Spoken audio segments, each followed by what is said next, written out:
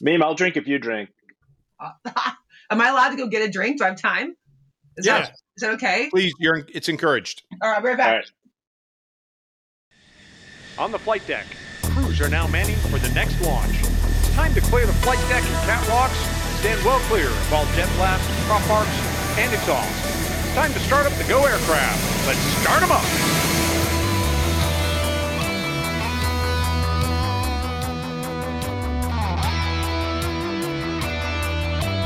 Hi, I'm Dave Baranek, call sign Bio. I was an F-14 Rio and Top Gun instructor, and I'm one of your hosts for the F-14 Tomcast. Now, the Tomcat has starred in several full-length movies, and today we're talking about the only one that was a true story, Speed and Angels. Released in 2008, Speed and Angels is a documentary about two fighter pilots going through F-14 training near the end of the Tomcat's U.S. Navy service. And I'm Craig Snyder, call sign Crunch, and I was an F-14 pilot and Top Gun instructor as well, and I'm your other host here on the F-14 Tomcast. Now, our guests today are both former Tomcat pilots. Paco Chierici, he was the driving force behind the movie Speed and Angels, and Megan Vargas Flanagan was one of the stars, billed as Megan Varley. All right, so Paco and Vargas, both of you, welcome to the F-14 Tomcast. Happy to be here. Thanks for having us. All right. Well, great. We'll tell you what, let's start off with we always like to set a little baseline so our audience knows what you guys, where you guys are from, what's going on. Megan, let's start with you. Where are you from? How'd you get commissioned, and how'd you get into naval aviation? And most importantly, how'd you get into the F-14? Oh, yeah. I'm originally from Pittsburgh, Pennsylvania. I now call Whitefish, Montana hometown. So I've upgraded. I love Pittsburgh, but Whitefish, it's the best town in the world. But grew up in Pittsburgh and had no desire to be in the military or fly or anything. And then I saw, some people have heard of it, a movie called Top Gun, about 10 years old, pretended to be sleeping, stayed up, got to see all the scenes, if you know what I mean. And while I liked them all, the dogfighting scenes were the ones that I just was like, ooh, I don't know what's going on here, but I like this. And I declared to my parents the next morning that I was going to be a fighter pilot. And then, at the time, women were not allowed to fly fighters. Didn't know it. Luckily, my parents came back, and they said, you could go to this place called the Naval Academy. And when you graduate, you can be a fighter pilot. So I said, I'm going to go do that. A little bit more path in there in the middle, but went to Naval Academy, graduated, went on to flight school. And then I had very lucky timing, and I snagged one of the last 4 Tomcat spots before they sent down the pipeline. So went through training in the Tomcat final combat deployment in a big fighter. Super, super lucky. That's awesome. That's awesome. So where'd you go to school? You went to the Naval Academy? School. Canoe U. I think I knew that. What class were you? Which class were you? 2002. I was an aerospace astronautical track major. 2002. Smart kids. Gotcha. Crunch, what class were you, Crunch? I was 93. All right. All right, respectable difference there. I got like some salt and pepper on the side there to show my age. Paco, how about you? I and I are not going to tell what year we graduated. Yeah.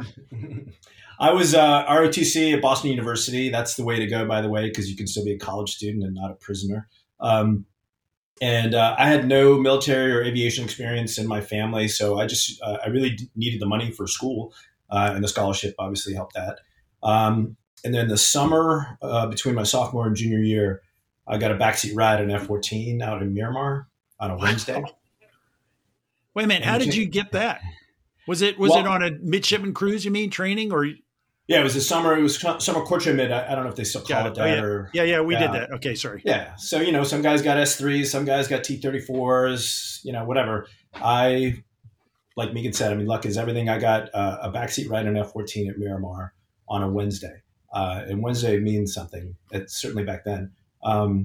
So I got to go up with, and it's a really good story, but it was the guy who ended up being, I found out a year later, the lead coordinator for the F-14 in the movie Top Gun. His name is Lloyd Bozo-Abel. He never said anything about the movie. It was his first flight back in a month. We went out, did some very light acro, and then a Nugget joined up, and we did some really light BFM, and then we came back, and I had a flight suit with no patches on it, and the Nugget gave me his jacket. We went to the club, and I was just like, this is the greatest day of my life. And then, I graduated school, went to flight school, and I got selected for A6s, which is great. I mean, I was my second choice, but I enjoyed my tour in A6s, and then my squadron got decommissioned, and I focused myself to the greatest extent possible to get myself a transition. I think my package for the transition was like over 100 pages long, endorsements from CAG and other squadron CEOs and stuff like that. And I got picked up, obviously, for the transition, went through the RAG on the East Coast, but I was up in 213 for my squadron tour. And it was awesome. So you went from A6s to Tomcats, and you said you were in 213. Is that right? What year are we talking about now? 93 to 96. 93 to 96. Okay. Yep. And so then, what happened after that? I think you got out of the Navy about then, right? Or yeah. I was going to have to go do a year of shore duty and then back out to sea because I did back-to-back sea tours. So for a variety of reasons, I chose to leave active duty and jump into the reserves. So I flew F5s for another 10 years as an adversary, which turned out to be the best thing ever. It was amazing. Wow. That's amazing flying right there. That's awesome. Yeah, it was great. Cool. Awesome. And Megan, how about you? So which squadrons were you in? I was in 213 with UCrunch. One of my department heads, very intimidating. 213 for about 3.5 years. Excellent timing, combat deployment in the Tomcat, came home, transitioned to the latest block, Super Hornet, dual joint helmet, all the Gucci stuff. Flew that for about 2 years. Went and did an aid tour for 2 years out of Norfolk. Shockingly, one of the best tours I had. My boss, Rear Admiral Mark Benzel, call sign Benz. He was an S3 guy. One of the best officers I ever had the privilege of working with. So just actually had a really good aid tour, which is not normal. Very nice. That's great to hear. Yeah, it was awesome. He was a facilities guy, so the op tempo wasn't bad, and he was just spectacular. And then I went and became a RAG instructor after that at 106. And I was a RAG instructor in the Super Hornet and the Hornet. Had a baby at the end of that tour, had screened for department head, said, will you let me do anything else? Cause I want to have some more kids. And they said, nope. And I said, see ya. So I went to the reserves, and didn't want to go flying reserves because I was going to be working a more traditional job. So I wouldn't be able to fly regularly. And the time away from the cockpit when I was pregnant, I knew proficiency was something I thought was fairly important. So, but I'm still in the reserves now. I just hit 20 commander, and I still enjoy that time. So I'll be staying in for at least the immediate future. Hey, congratulations. Very nice. You know what? But that's a hard saying. Proficiency is very important. That's like, okay, right. That's a truism. Yeah. I was like, I don't want to be flying these things like once a month, with RAG students. That doesn't seem like the answer. I don't want to do a bull face every time I fly. I'll tell you what, man, I just started flying F5s again with TAC Air. Holy Moses. I hadn't flown F5s in 14 years, I think. And it was a very short how old are you? Train. 14 years? I mean, because I'm young, and I remember when you flew them. I'm 56, and you're not as young as you think you are. You're just younger. Forever. Hey, before we get too far away, I mean, you guys both have incredible, interesting careers and great flying careers, but Paco, you had the A6 time. How many A6 hours did you have? And when you switched to Tomcats, did that help you? Like, especially, was it a Grumman airplane, the fuel system or what? So talk about that a little bit. So I had a full tour in A6s. I did a full workups, cruise workups. And I had about, I think it was 800 hours or so in the A6. And yes, it helped a huge amount going over the Tomcat. I mean, like you said, the systems were almost identical. All the buttons looked the same. Obviously the plane is dramatically different, but the guts of it were very similar.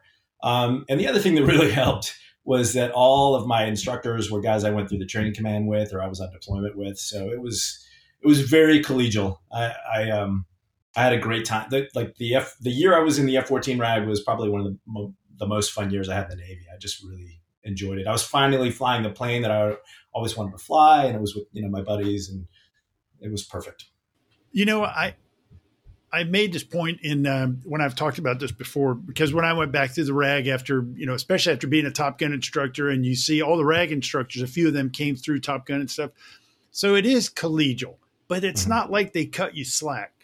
I mean, I think that's an important point to make for the audience, because especially like on your NATOPS test, you got to have, 100% verbatim and in simulators. So, but it is, it's kind of fun working with people that you really know. And like, I mean, there's a lot of hidden stressors in there, which maybe are not obvious. To your point, I didn't want to embarrass myself, right? Like I didn't want to, I was the guy that had 800 fleet hours and 200 traps. I didn't want to embarrass myself with the Nuggets and with my instructor peers.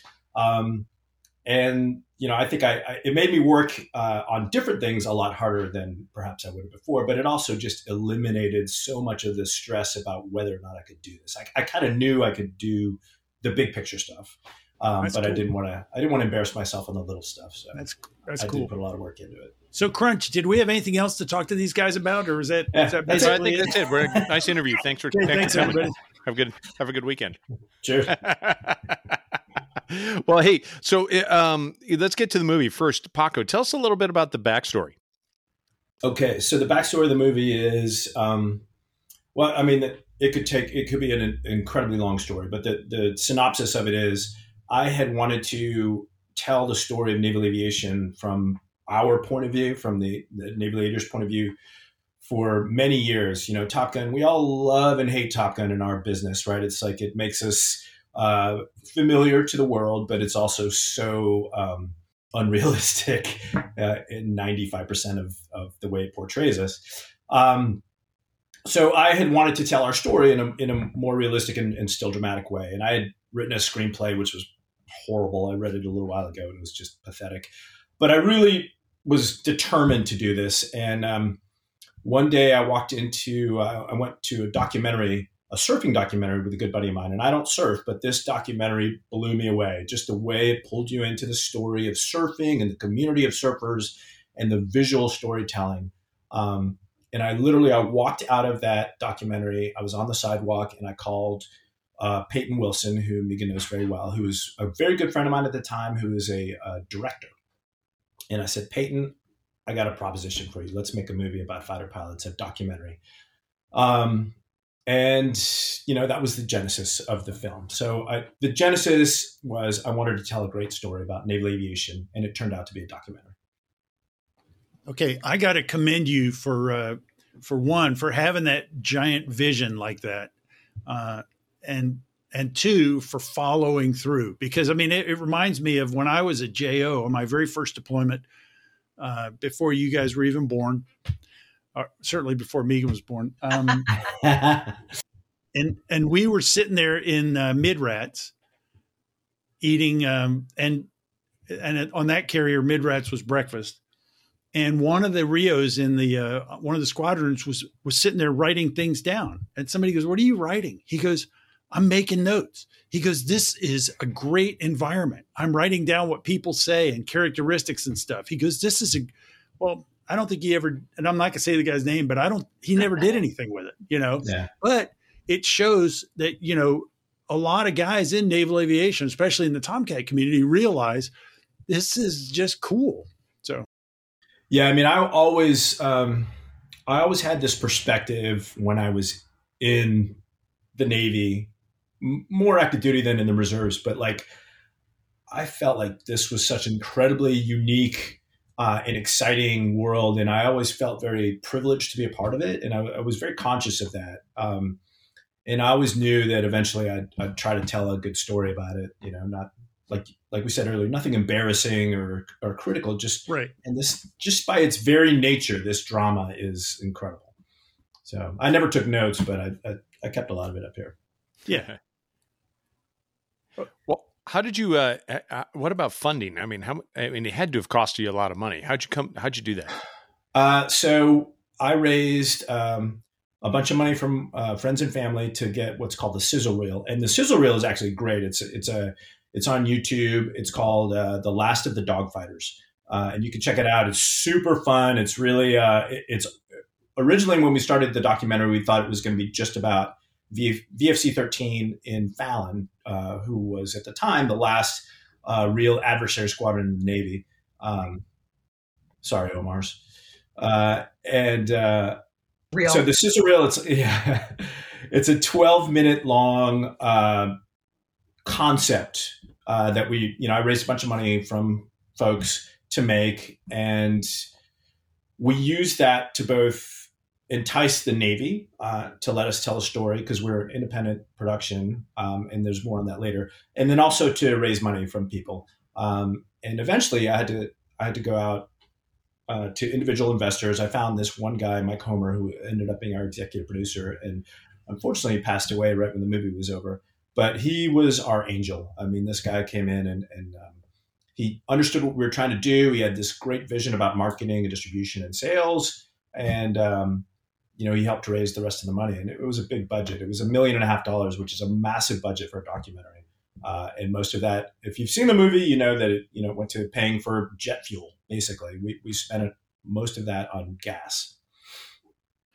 Well, okay. So did you have to pay the Navy back for the fuel that was used to film, or did you guys leverage scheduled training flights? Both.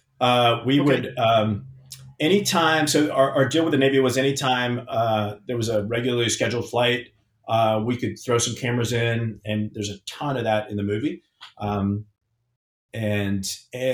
When we would dedicate some assets, and we did this over the course of 2 separate shoots up in Fallon and off the boat. Or actually, no, those were not off the boat. In Fallon, essentially, we would have to pay. There's literally an hourly rate that the government puts out for all its assets for film companies. And the Tomcat, I'll never forget this, was something like $14,500 per hour.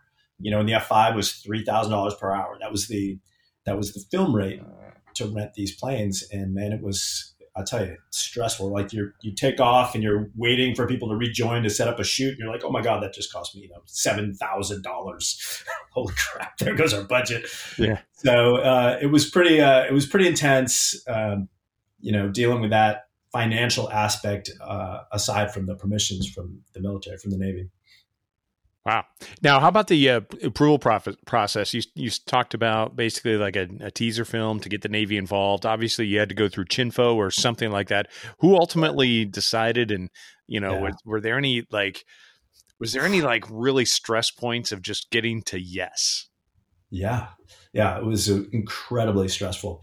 So it turns out there's 2 different departments in Chinfo that deal with approvals for documentaries and film and stuff like that. One of them's in DC, and they do all the non-scripted. And then the other one's in LA, and they handle all the scripted stuff.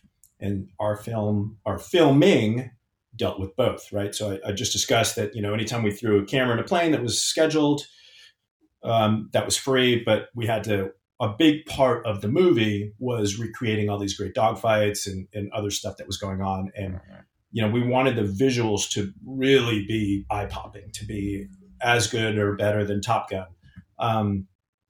And so I had to deal with both of these departments. And the one in DC was like, absolutely, this is great. We love you guys. This is awesome. So within a month, we had permission to do all the documentary stuff.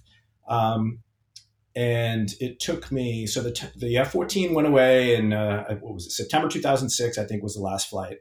The last Fallon debt was in June of 2006. There's a wall right here where I would bang my head against the wall every day for 8 hours a day, calling people to say, hey, I'm doing this documentary. Can we use your assets? No. Well, can I talk to your boss? Sure. And I did that literally for 2.5 years. And I finally was able to talk to the air boss down in San Diego. And I went in and talked to him for 10 minutes. I had kneeboard cards with all the maneuvers that we were going to be filming, everything down to the knots, incredible detail. And he just looked at our sizzle reel. He listened to me talk for about 5 minutes. He watched, I showed him the kneeboard packet, and he's like, this is great. 2 thumbs up. And I literally the stress just flushed out of me.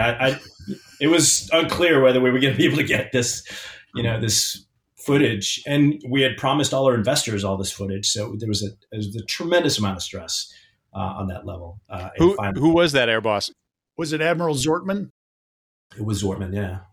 but I'll tell you, man, I was like, it was super stressful. And one of the biggest problems was there had never been an independent film approved by the Navy, right? So everything else ever approved by DoD and Navy has Paramount behind it or some other big production studio and distribution system. And, we were just this plucky little independent film that was coming up with a couple, $1.5 million that wanted to tell a good story. And they had no idea what to make of us. So the easiest answer is always no, right? And you just have to fight your way through the no's. And that sucked.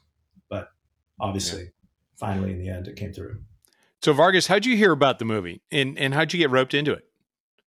Well, when I was in the RAG, it was so small at that point because the last classes were going through that there was a fighter jet to Key West, and my class was in WCS. But because that was basically all the instructors going, the WCS class went down as well.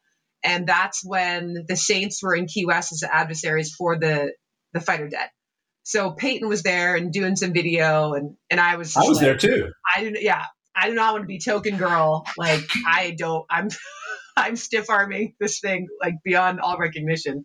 And then it's funny because it's in the movie, but the first time I talked to Peyton, she just happened to jump in the van that was taking us back to the queue after flight ops. And she just started asking me some questions. Yeah. And you can tell I'm in a van. She's asking me, whatever. But so I started talking to her, and then she kind of said, "Hey, can you come in and let me just interview you for like an hour?" And I was like, "All right." And what I really respected is Peyton had been avoiding me because she didn't want to have a token female either. So we had been unanimously staying away from each other. It's pretty funny. Yeah. There was a lot of sorry to interrupt, but there was a lot of stereotypes that we were trying to avoid. Yeah. We just wanted to tell a real true story. And it turns out that Megan, as you can tell if you watch the movie, was irresistible. So there you go. Flattery gets you everywhere with me, Paco. So I talked to her. I really still have a great friendship with Peyton, and I just really trusted and enjoyed talking to her. And then she ended up coming back to me and saying, "Hey, because at that point they were there for the Saints, and Paco can correct me, but it was just because the Saints were there that she was there." And then they sort of pivoted and they said, "We think the real story here is with these green, like excited at the beginning of their career people. And so we want to pivot to the students." And so she was following a handful of students. And she said, because I've asked her like, "Well, why me?" Because we both didn't want the token woman. And she just said, you were really honest. You were really transparent. You weren't trying to act cool. You would just be like, "I got my ass kicked, but it was really cool. Like, I don't know what happened. I think I downed the flight, but it was really, it was really fun." Whereas she just joked around that a bunch of the guys would be like, "Yeah, I did this." And then I was, just trying to come off a certain way. And I didn't care. So I think she was just drawn to the fact that I'd give it to her straight. And then eventually, two stories sort of filtered to the top of the film, which was Jay's stories and my story. Yeah, that is really cool. I mean, I had no idea that that's how it all evolved. It didn't really start out with that end in mind, but I think I wasn't even on a plan, but I was like Plan Sierra or something. You know what I mean? Yeah. Like it was just pivoted and eventually just came over to me. Yeah, I mean, like Megan said, the film started off being about the Saints because that's where I was, and it turned out to be. We thought it was going to be such a cool story, like the Jedis of dogfighting in the desert. And that is a cool story. I can see how that would appeal. Okay, right. But documentaries are a live animal, and you follow what happens. And literally, Peyton was watching. There's these things called dailies where you watch all the film that you took that day, and you just kind of scroll through it and see what's popping. And she was like, "Man, the Saints are cool, but these students are phenomenal. They're electric. They're so excited. Maybe we should follow them more, make it an equal story about Saints and them." And I'm like, I don't know. The Saints are so much cooler than these RAG students. They're so lame. Yeah, but you're like, well, we could interview these young people, or we could interview Buckethead. Yeah. Bucket is like the best narrator for that movie. Oh my God, that voice. The gravelly voice of doom. But anyway, I mean, it quickly became obvious that, there's this, one of the things you'd like to have in a story is what's called an arc, beginning, middle, and end. And the students have this very clearly definable arc. They're young and excited. They go through all these trials and tribulations. And at the end of it, they go to CQ and they complete or don't complete their training. And that's what we thought after after that Key West debt, that's what we thought the movie was going to be about, just rag training. And then obviously that was just 2/3 of the movie because these guys kept giving us so much more material, they just wouldn't quit. And so there was more, that the first deployments became really integral to that third act of the film. Okay, so let's go back to Megan again. When the film started and when you emerge as one of the points of interest, did you find that this was distracting to your rag training, or interrupted or anything, or did you just kind of take it on and like, okay? No, I mean, I think we're so lucky because really aside from when there'd be a small crew that would come out to set up the cameras and the jets, it was just Peyton. Like Peyton had a video or a camera. She didn't have anyone else with her. She did most of the filming by herself. So it was really low. Like you just wouldn't even know it. She would just be there. Like, oh yeah, that woman's here again, and she would just be like, hey, let me pull you over here in this room where no one's at and ask you some questions, or like, sneakily have the camera there and it's on and I don't even know it. Like, and I'm just sort of talking. Well, also we were still following about a dozen, maybe not a dozen, but a number, seven pilots at the time. And, we didn't know what the story was going to be. And we didn't know it was just going to be Jay and Megan. For a while, it was, a half dozen of these guys who all were fairly interesting. I think the biggest thing, I don't think it was a distraction, but I also think you've got a bunch of alpha personalities and no one's going to be like, come videotape me, but everybody wants to be the center of attention. So when I showed up to the RAG, and I'll never forget it, because I was at the Naval Academy where there were like 25% women, and there was just a lot. It wasn't a thing. And then I was in flight school and there were women. And then I got to Kingsville and I was like, oh, there's nobody here but me, because the last girl just left. And that's a little weird, but all the instructors totally treated me exactly like all the guys. So I still didn't really notice it. And then other women showed up. But then I got to the Tomcat RAG. The very first person I met from the RAG said, what are you doing here? They blacklisted women from flying this airplane. And I was like, hello, nice to meet you too. And then all of a sudden there's people videotaping me. So I already had this like weird spotlight. So it wasn't like Peyton and Paco and the whole team were super undercover, like very respectful and not distracting. But it was just one more thing for some people, I think, to resent or like be like, why are they following the girl? Like that part of it. And I don't say that was like high on a 1 to 10 spectrum, but that I would say was more of a thing. I would get comments from men who I think wish that they were the ones being videotaped. You know what I mean? I'm like, I don't know. I can't help you there. Like, I can't help with your ego problems. That is fascinating. And just to add some background, my wife never watched the movie before, and I've been married to my wife for a long time, so she's been through 3 fighter squadrons and everything else. But she watched it with me just the other day, and she thought you were just another fighter pilot, basically. So, which is good. Yeah, that's totally. That's what you want. And that came across to me from watching it. That's what you wanted to be. And so there you go. So on that note, if I can interrupt, Bio, sorry. So I was rewatching this afternoon, and there was a note in there that somebody had said, hey, you were the only active F-14 pilot female type at the time or something like that. And I had to hit pause. And I sat there and I went, I don't think that's right. And I started like ripping off names in my head. And I'm like, well, okay, all right. Okay. And in the end, I was like, well, I guess because they've all transitioned or they're in TPS or whatever. Because I was like, well, what about Carrie Kuykendall? Yeah, she was. I'm like, no, she was in TPS. And I was like, wow, okay. Which actually is a testament to the community, because I was like, I don't think that's true. There was more of them. No, there weren't. Yeah, but if you try to name them, people have asked me for 20 years, like, oh, how many women flew Tomcats? And I'm like, I don't know. I was like, I can think of I think I've counted 7. And I was like, I think it's less than 10. I don't think there were that many. And it was just, by the time I got there, there were what? I can't remember. When I came to the RAG, I think there were like 8 or 9 squadrons left. But that was it. And I just remember like people come up to me at the O Club, we'd be drinking. And I was an ensign too. I'd gotten through flight school really fast. So that was abnormal as well.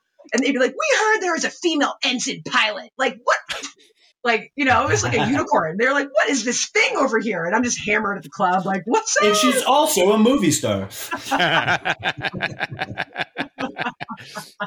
Well, Megan, I'll also say that I remember there was one time when I remember Peyton came on. I think we were at the ship. Yeah. She came on and set up to watch a brief or something like that. Yeah. It's just what I may have the details wrong. It may have been at the hangar, but I feel like it was at the ship. And I remember going, "Hey, what's going on? Oh, we're doing filming. Yeah. Am I in frame? Because I don't want to be." And I remember a bunch of us going, "All right, so how do we make sure we're not in frame? So because we don't want to be in this movie, whatever it is." Yeah, no, I will say that instinct. You never want to be in any. Well, again, but there are people who are like, "I don't want to be on that, but I do." Like that's right. They want to say they don't want to be on it, but then their hair is no. Yeah. Oh, please. Oh, I fell into frame. Here I am. Totally. Well, okay. So Paco, wait. Paco was going to say something. I think. Oh, good. I was going to say that was the thing that we had to overcome the most with the aviators, was that just that sense of trust. Like, we're not going to embarrass you. We're not going to humiliate you. We're not going to make you look stupid. We're just trying to tell like the real story of who we are. So every once in a while, and I wish Peyton were here because she really needs her due. Like she is the director extraordinaire for making this film come to life. She, like Megan said, would show up all by herself. She was her own sound person, which is very rare. She did all her own, marking of the tapes and stuff like that, which she hates doing. She's used to managing 100 different people and having them all do everything other than the directing part. So huge kudos to Peyton for not only showing up and doing all this work, but being able to gain the trust of a really suspicious, cynical bunch of naval aviators. And find that the honest core of the story, right? Because there's a lot of screens that we throw up, not just trying to avoid the camera, but if you're on camera, the sort of the sports answers, like I'm just looking to hit the ball and be a team player and make it to the next game or whatever. We've all talked to the press before and had those stock answers, and to sort of break through that and be able to get that honest kernel that really is what makes the movie. I watched some of the scenes at the O Club when guys were, and some guys are making spectacles of themselves and other guys. And I'm sitting there going, I used to love going to the O Club. I mean, I went to the O Club a lot, especially when I was a JO, and I love all the camaraderie and everything. But if somebody had showed up there with a camera, I'm sitting there going like, that would have just like skewed everything. And I'm so glad I wasn't involved in that, because it's kind of funny because that O Club scene at that patching, I don't remember that getting filmed, and I'm watching this, I'm like, hey, that's me, I was there. I'm like, when did that happen? I don't remember it. It was just like a little thing. It was very unintrusive, and she, like, I think she's such a genuine person, right? Like, she really was connecting with people. And I remember when she came to me, because like as far as my story arc went, we had a lot of footage, and then I did well in the RAG. I didn't have any issues in the RAG with anything. And then when I got into workups about halfway through, I started having some real struggles with my landing grades. And that perpetuated for the first few months of my deployment. And I remember getting home from deployment, and she, like, just her ability to sit down and say, hey, I really think we should talk about this in the film. And that's obviously, is it hard to be like, let me put out like my biggest failure in life on a film that all these people are going to see, where right now my story arc's like badass chick getting stuff done. You know what I mean? Yeah. But I mean, Megan, I just got goosebumps because literally, like, that is the coolest part of the film, because, and we're all naval aviators, we've all seen this. There are people who lose, I hate to quote Top Gun the movie, but they lose the edge, right? There's people, we all know people that DQ'd or that were on a downward spiral and they had to get kicked out. And I don't know many people who went down and literally pulled themselves up by their own bootstraps. Like, that to me is one of the most inspirational movies or moments in the movie. And I know I tell you it all the time. Whenever I have some sort of frustration in life, I'm like, well, fuck, if Megan could do it, I could do it. I'm not lying. Well, that's so true, because it's almost, as you're watching it, you could look at it as, oh, wow, here's a story about how a failure or almost failure. In reality, it's a story of success, because you're like, but what happens next? And it's absolutely amazing, because Yeah. You know, there's a lot of people who go through that, and that's a story that's not told very often. Yeah. And that mental aspect, when you lose, sorry, I'll let you, but you know, we've seen it. I was an LSO. I dealt with these, you know, issues all the time, and I never really saw anybody recover from it except Megan. And she did it by herself. But point being, that's because Peyton was really good at her job, and she's just a phenomenal person, a phenomenal director.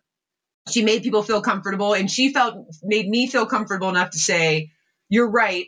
People like this can be this can be cathartic for me. This can also be something that helps other people who are in a bad place, like come out of it.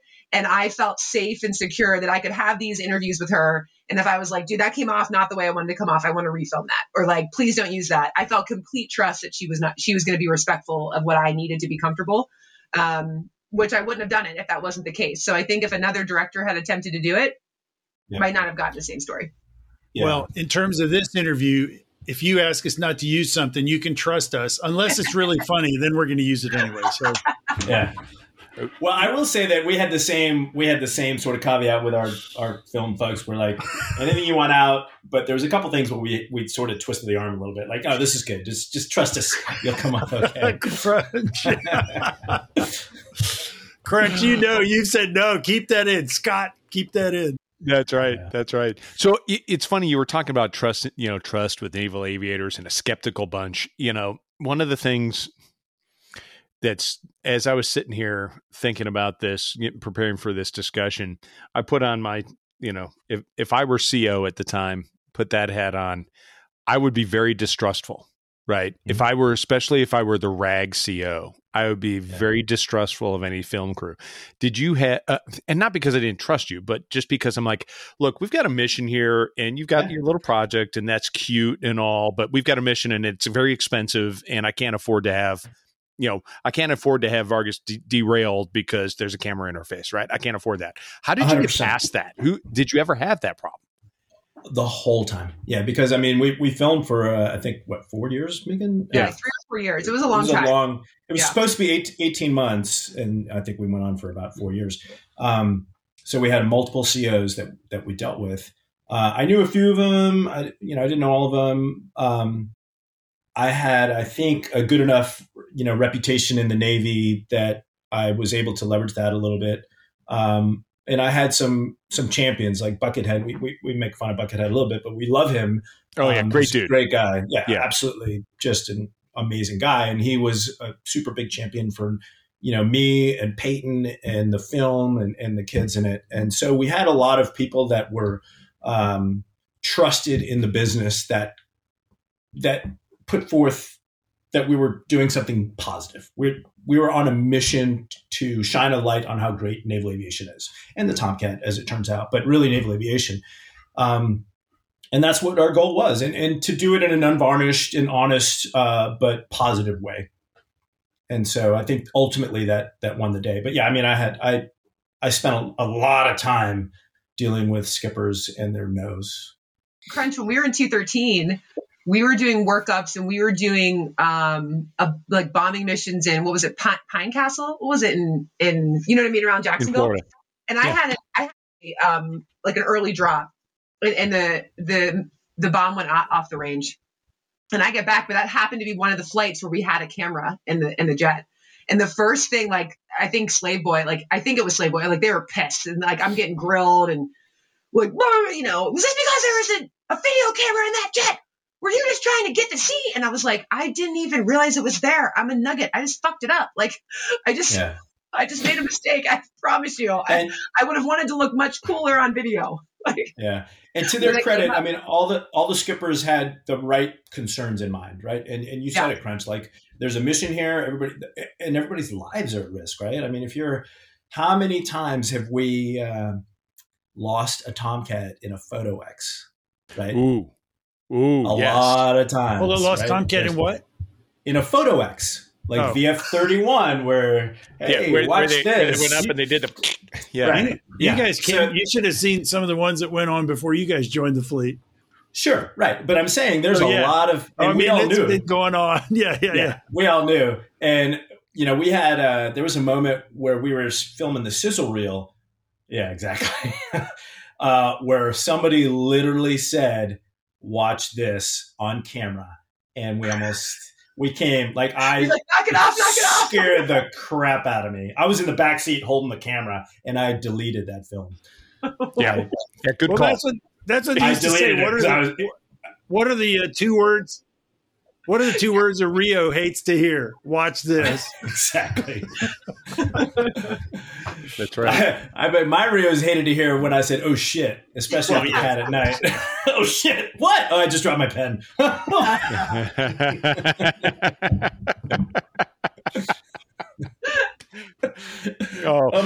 I just had like 17 scenes go through my head just now where I'm like, oh, those are all so funny. Bio, we need to have like an outtake where we just tell stories about things like this. We're going to start off with little feeder things like, all right, Paco said, oh shit, what's on your mind? Yeah. We're going to have like all these stories. It was either I dropped my pen or my green filter, or no, the red filter came off the ADI. Oh my God. Shit, what? That was pure crisis, especially if it fell on the floor. And you're like, oh no, now what? Yeah, exactly. So for the audience, what that means is we were flying at night. The filter made the light go down to like 5% of normal, whatever. And then if that thing came off, the pilot's blinded by this bright light.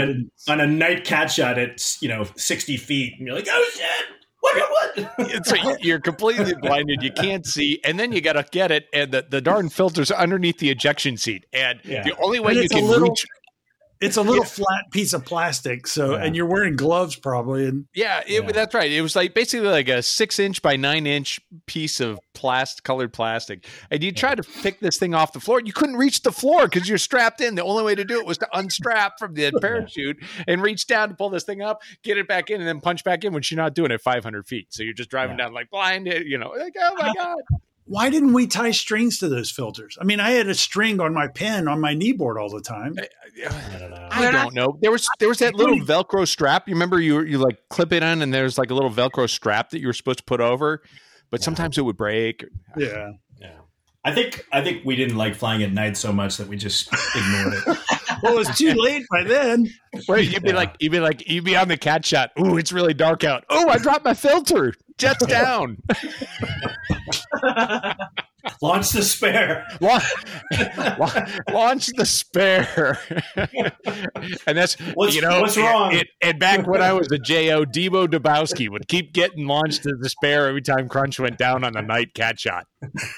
So Debo, if you're watching, I remember. Thank you. All right. So, oh man, that's funny. Go ahead, Bio. Vargas, you were one of the last pilots to go through F-14 training, and I think your comment about the RAG shrinking down because the classes were going away. I mean, that's just hard for me to believe because every time I went through the RAG, it was like a big machine cranking people out and stuff. At first there were 20 fleet squadrons, and then later there were less than 20, but a lot of squadrons. So think back to you're a Nugget pilot in the RAG. What for you was the hardest part about learning to fly the big fighter, the Tomcat? I mean, was it ACM? And I don't mean the one you dread the most thinking about it, but I mean, think back. The one that like was it carrier landing? Was it tanking? Was it, I mean, truth be told, I did well in the RAG. Like, I didn't have one part in the RAG where I struggled. My struggle started in the fleet.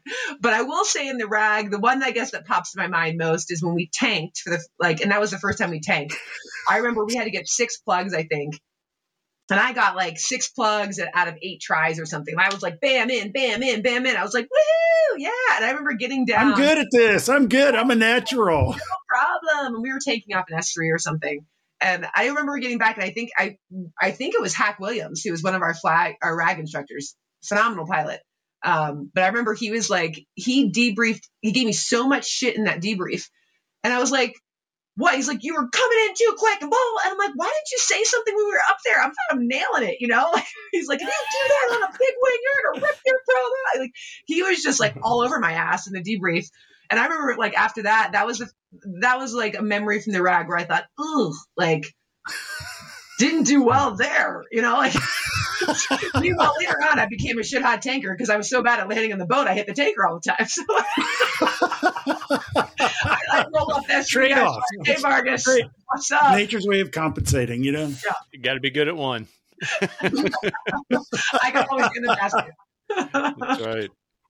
Oh, hey, so Megan, question for you. So in a typical week, as you were doing this in the RAG and in the fleet, how often did you see a camera? How often would Peyton show up? And she would just be there for bursts. It would be like, oh, Peyton's going to be in this week, and we would have some interviews, and maybe there'd be stuff in the jet. Not always. A lot of times it would just be she's interviewing and talking to me before and after flights. So I met her in WCS.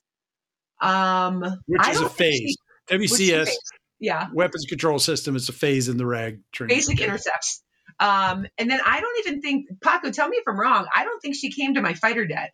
I don't think you guys were there because I had some epic flights that would have been hysterical to interview on. Where was your fighter jet? Was it in Key West as well? And then I saw her at CQ. She was out at CQ, and we had cameras for CQ. And then it was when I was in workups. And I would say in workups, I mean, not 4 or 5 times. Again, it was bursts. She would come in bursts, and I would just, which made sense, right? It was just fairly low key. And the squadron got used to her, and they'd be like, oh, she's been taking bargains. Except Crunch didn't say that. Just my nugget friends. I mean, obviously, so now there were cockpit scenes. I have no idea how the cameras were set up. It's so funny because now people's GoPros are probably way better, but it was literally just like a little camera right up here by the canopy on the side. You literally, you wouldn't notice it. Like at first you'd be like, what's that thing? And then you'd be like, oh, it's the camera. And then it just was not in your field of view. It wasn't in your scan. So this was long before GoPros. So that's the crazy thing. So it must have been pretty fancy. But they were small. I mean, I've watched Cops for many years, and they have lipstick cams that they put in undercover cars. Yeah. And they say, oh, it's a tweeter, part of the stereo system, but it's really a camera. Sorry, Cops, if I'm giving it away. But so there were some small cameras, but Crunch, I'm glad you asked that because I watched that today, and I'm going, where did they get those? They had to be some of the earlier. Go ahead, Paco, you get the real gouge. We had this guy who we were so lucky to get. His name is Eric Hildebrandt, and he now works at Pax River. You guys probably know him because he made a bunch of really amazing photography books, naval aviation photography books. Gorgeous. Which Bio and I both have on our bookshelf. Oh, there it is, right there. We go. So that's Eric Hildebrandt, and he was our camera guy. He, along with a guy named John Behrens. But Eric did a bunch of the boat debts, and he would work in the plane a lot. And he came up with some unbelievable solutions. And like you guys already mentioned, we missed HD by a couple of years. So all of our little cameras were the lipstick cams, like they're standard def, which sucks. I mean, like if somehow technology had been a little accelerated, we would have gotten incredible footage. But as it turns out, it was still quite good. It was just so early and so expensive. When the year the Tomcat was going away, HD was brand new, right? We weren't flying around with little tiny HD cameras. They were big. No, we had a mix of HD and SD. All the stuff inside the cockpit is SD, and then when we were filming all the stuff like in Fallon at Fairview Peak, where we're standing on top doing the filming of like all the dogfight sequences, those are $1 million HD cameras. The lenses themselves were 6 feet long, and they were $1 million each, and we had 2 of them. And the insurance on that was insane. We had this mix of HD and SD, which unfortunately we missed the internal HD just by probably 24 months. But yeah, Eric Hildebrandt was just a master of putting the cameras in really specific and interesting places. And at night, for the night stuff, he had an IR camera. So there was like this braid of little IR illuminators, and he put that right where the HUD is. And then there was a camera somewhere. So, Megan and Jay are getting bathed by this IR light, and the camera's picking up their night trap faces. So, oh, that's awesome. That really explains cool. it. Because there's some great footage in there. And, I have to say, as you look at the footage in your movie that you guys made here, in reality, if you compare that to the original Top Gun movie, or you compare it to the Final Countdown, the flying scenes in this are so much better. The footage is so much better. The in cockpit footage is so much better. I mean, I know the rest of it's Hollywood and staged for a storyline, but it's real. It's so realistic and so good. I had forgotten how good it was until I was rewatching it, going, "Dang, they did a great job on that." If I'd had another couple $1 million, Crunch, it could have been even better to do with what I had. Well, I just got to say, I mean, it's really good. So the folks who are listening and watching to this, he just might not be, he's got himself a Modelo's. Excellent. But the folks watching this or listening to this, some folks may not have seen or even heard of the movie, right? I mean, it was never in theaters. It was YouTube to Amazon, right? Am I right on that? No, it was never on YouTube. It was on Amazon and Prime. Oh, okay. All right. Excuse me. I'm sorry. iTunes. Wasn't it on Delta? Didn't you get it on Delta? It was on Delta too. Yeah. It was on Delta as well. For I feel like someone's like, I just watched your movie on my flight. Yeah. We got it. That's cool. So you can. So if you're flying Delta, you're saying that you can get that through the streaming in-flight service. I'm very excited. That, it was a while ago, not anymore. Yeah. But it was on for a couple of years. At American, we're just strictly like the big theater stuff, as far as I know. But in any case, that's pretty cool. I tell you, the like I said, the footage it is so much It is so much better. It is so much more realistic, so much more accurate, so much more exciting to watch what you guys did than any of the stuff in like the original Top Gun is like, that's the gold standard, right? Of Tomcat movies. And yours is so much better because it really gives everybody, we have a lot of folks who watch, who are, some folks who listen and watch are old Tomcat pilots, Tomcat Rios or maintainers and have seen this and know about it. And then there are some who've never flown it. And I think it's fair to say that your product is a much better representation of what it's like than anything else that's out there. That's my take. Yeah. Awesome. Well, that was our working title, was The Real Top Gun.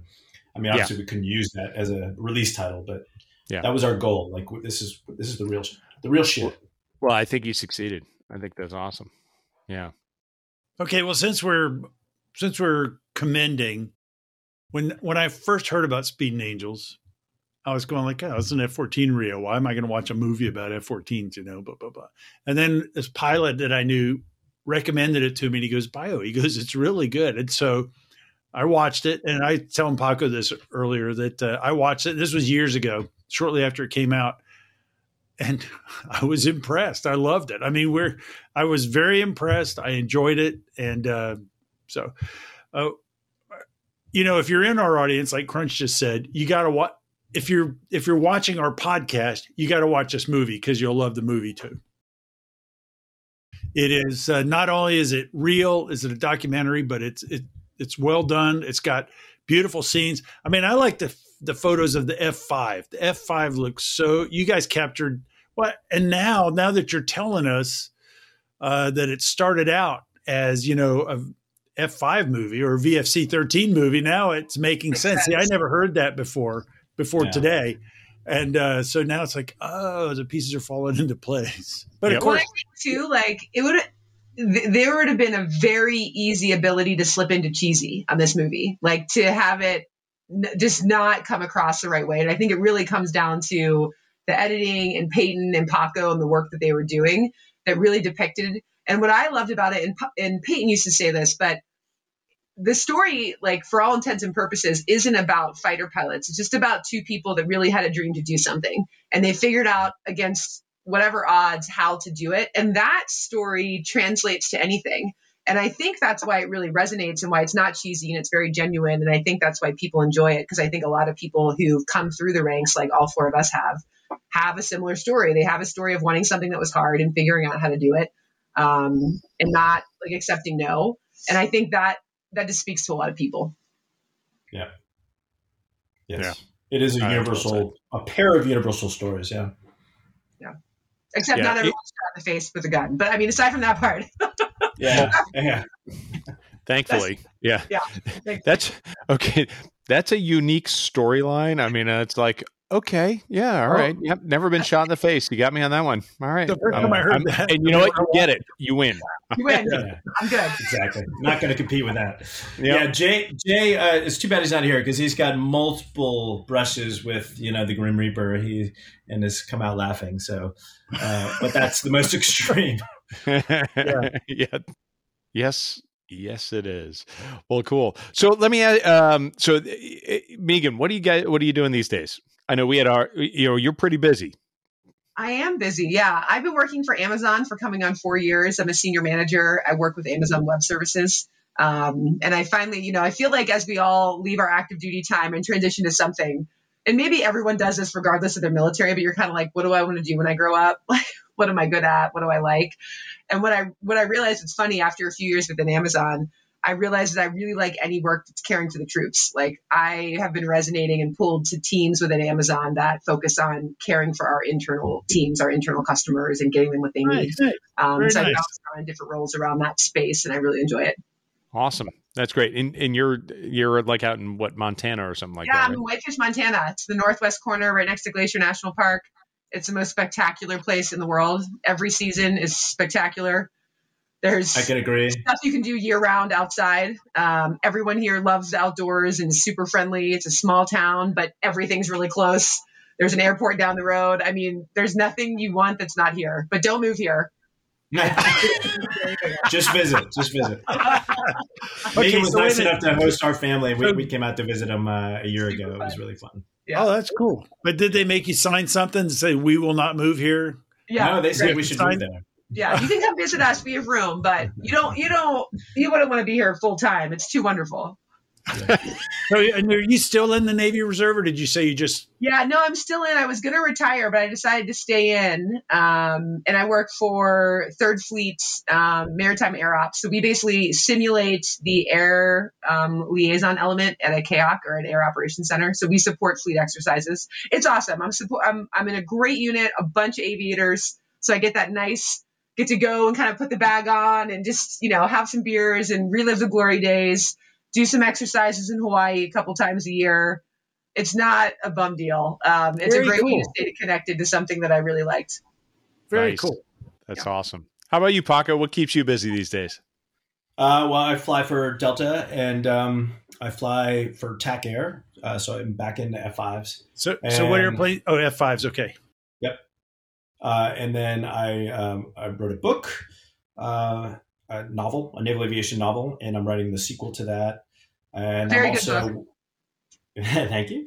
And I'm working on. And the name of Paco's book is Lions of the Sky. It is an excellent book. And as I've got a copy I like of it that he here, has his propping phone my sitting computer. on it, or his computer.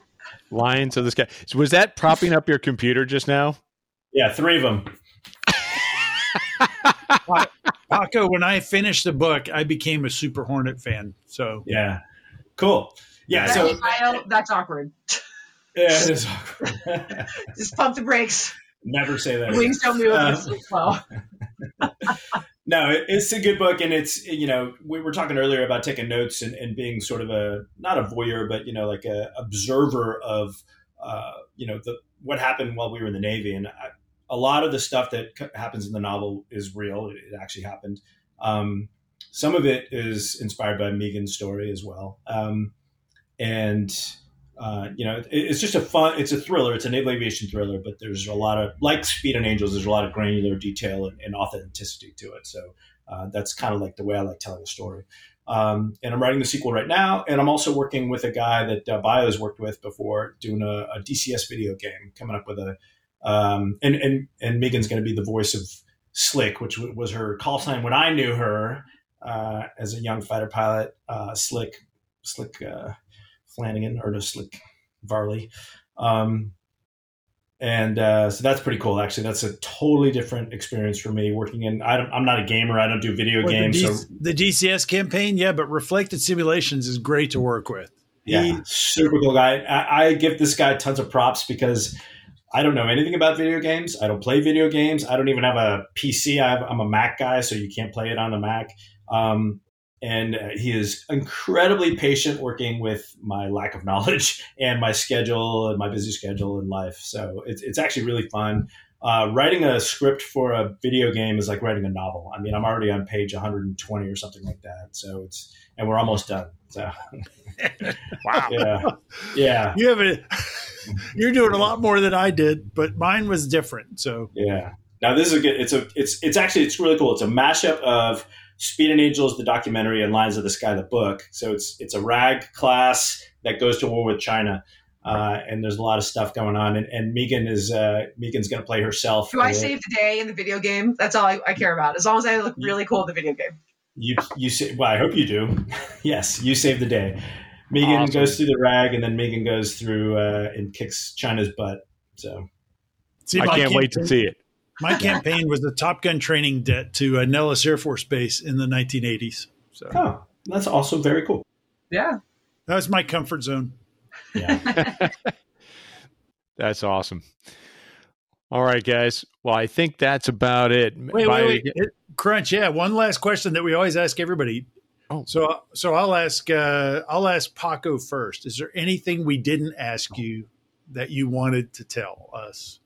You don't have to have something, but this gives me the chance to think about something. So Paco, anything that we didn't ask you that you wanted to say? No, I would like to say, though, and we already mentioned them a little bit, but Peyton and Jay are such integral parts to the documentary Speed and Angels. Peyton, it's basically impossible to sing her praises enough in the making of this film. The way she ingratiated herself to the whole community and made herself a trusted source. She, as the director, made Speed and Angels what it was. And then Jay, I mean, if you watch the movie, Jay is just obviously a hilarious and exciting part of the movie as well. So let me add a little bit of perspective on that. I've never met Peyton, but Crunch and all of us can say, you said she ingratiated herself.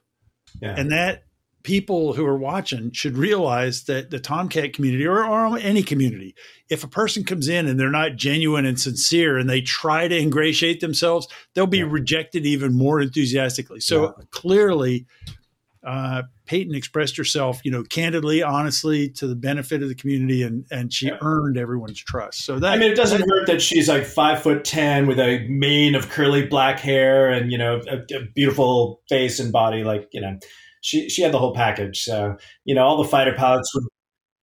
No, you can keep. She knows. She's aware. She's not unaware of her. She knows she's hot. Yeah, she knows she's hot.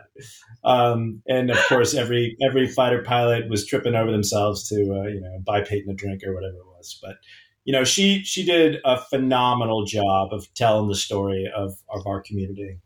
Can't give her enough credit. Excellent.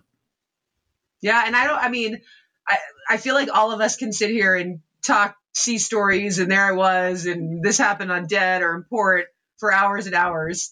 None that I need to share, but over a cold beer are fun to talk about. But I think Paco hit the nail on the head. Such a big part of the story was Peyton and Jay, and Peyton just did such a spectacular job. I mean, I know what it was like for my end, trying to be assimilated and part of this group of predominantly men, sort of in the locker room experience. But I feel like I was sort of ready for it. I'd walked around into it. She just came in, boom, what is this weird place, and just figured it out because she's very genuine and easygoing, but also had a very clear vision and knew how to explain that to people in a way that they could understand and they felt comfortable with. And there's just no way it would have happened without her. Megan and Paco, this was really even more interesting than I expected. I mean, I love doing these interviews, but this was a lot more interesting, not only talking about the movie, but talking about your experiences and the Tomcat. So thanks for taking the time to come over and talk to us. My pleasure. Thanks for having us. It was fun. Absolutely. And like I said before, I really mean it when I say that I think that your movie that you guys put together has the best footage, the most realistic flying footage of anything out there. And for any of our listeners or watchers who have not seen it, they really need to go. And Paco, where can somebody go to watch the movie? Amazon or iTunes. Amazon or iTunes. And it's not even very much. I think it's only like $5, right? I don't think it was even that. I think it's $3.99. $4. All right, it's only $4. I mean, it's I think it's about an hour and a half in length. It is absolutely, if you're a fan of the F-14, you have got to go see this movie. 100%. Watch it through the outtakes. Through the outtakes. Yeah. Oh, okay. Yeah, the outtakes. Yeah. Yes. Good tip. I'll have to go rewatch. I don't know that I've watched through the outtakes myself. I'll do that. But thank you to both of you. Thank you for joining us today. Thanks for taking some time off. I know that you're both very busy and may have even taken time away from family to be here. And we and all of our listeners and watchers, thank you very much. And to everybody who's tuning in, thank you for joining us on today's episode of the F-14 Tomcast. Come back in 2 weeks for a brand new, fresh episode. And from Bayo and Crunch and Paco and Vargas Megan, hey, we'll see you later. Thanks for listening to the F-14 Tomcast. All right, Bayo, another great interview. That was so much fun talking with Megan about some of that stuff that, we had flown together. We've known each other a long time. I was there when some of that stuff was getting filmed, and we had never really talked about it. So that was so much fun. I really enjoyed that. What are we doing next? Yeah, I enjoyed the backstories and behind-the-scenes insights from Speed and Angels. Plus, hearing from Megan and Paco themselves, they're just two interesting people. Okay, coming up next, flying the big fighter in air shows. We talked to a pilot in Rio who are an authorized air show demo crew in the F-14. They've got some really great stories. Come back and hear it, and it's going to be here in 2 weeks.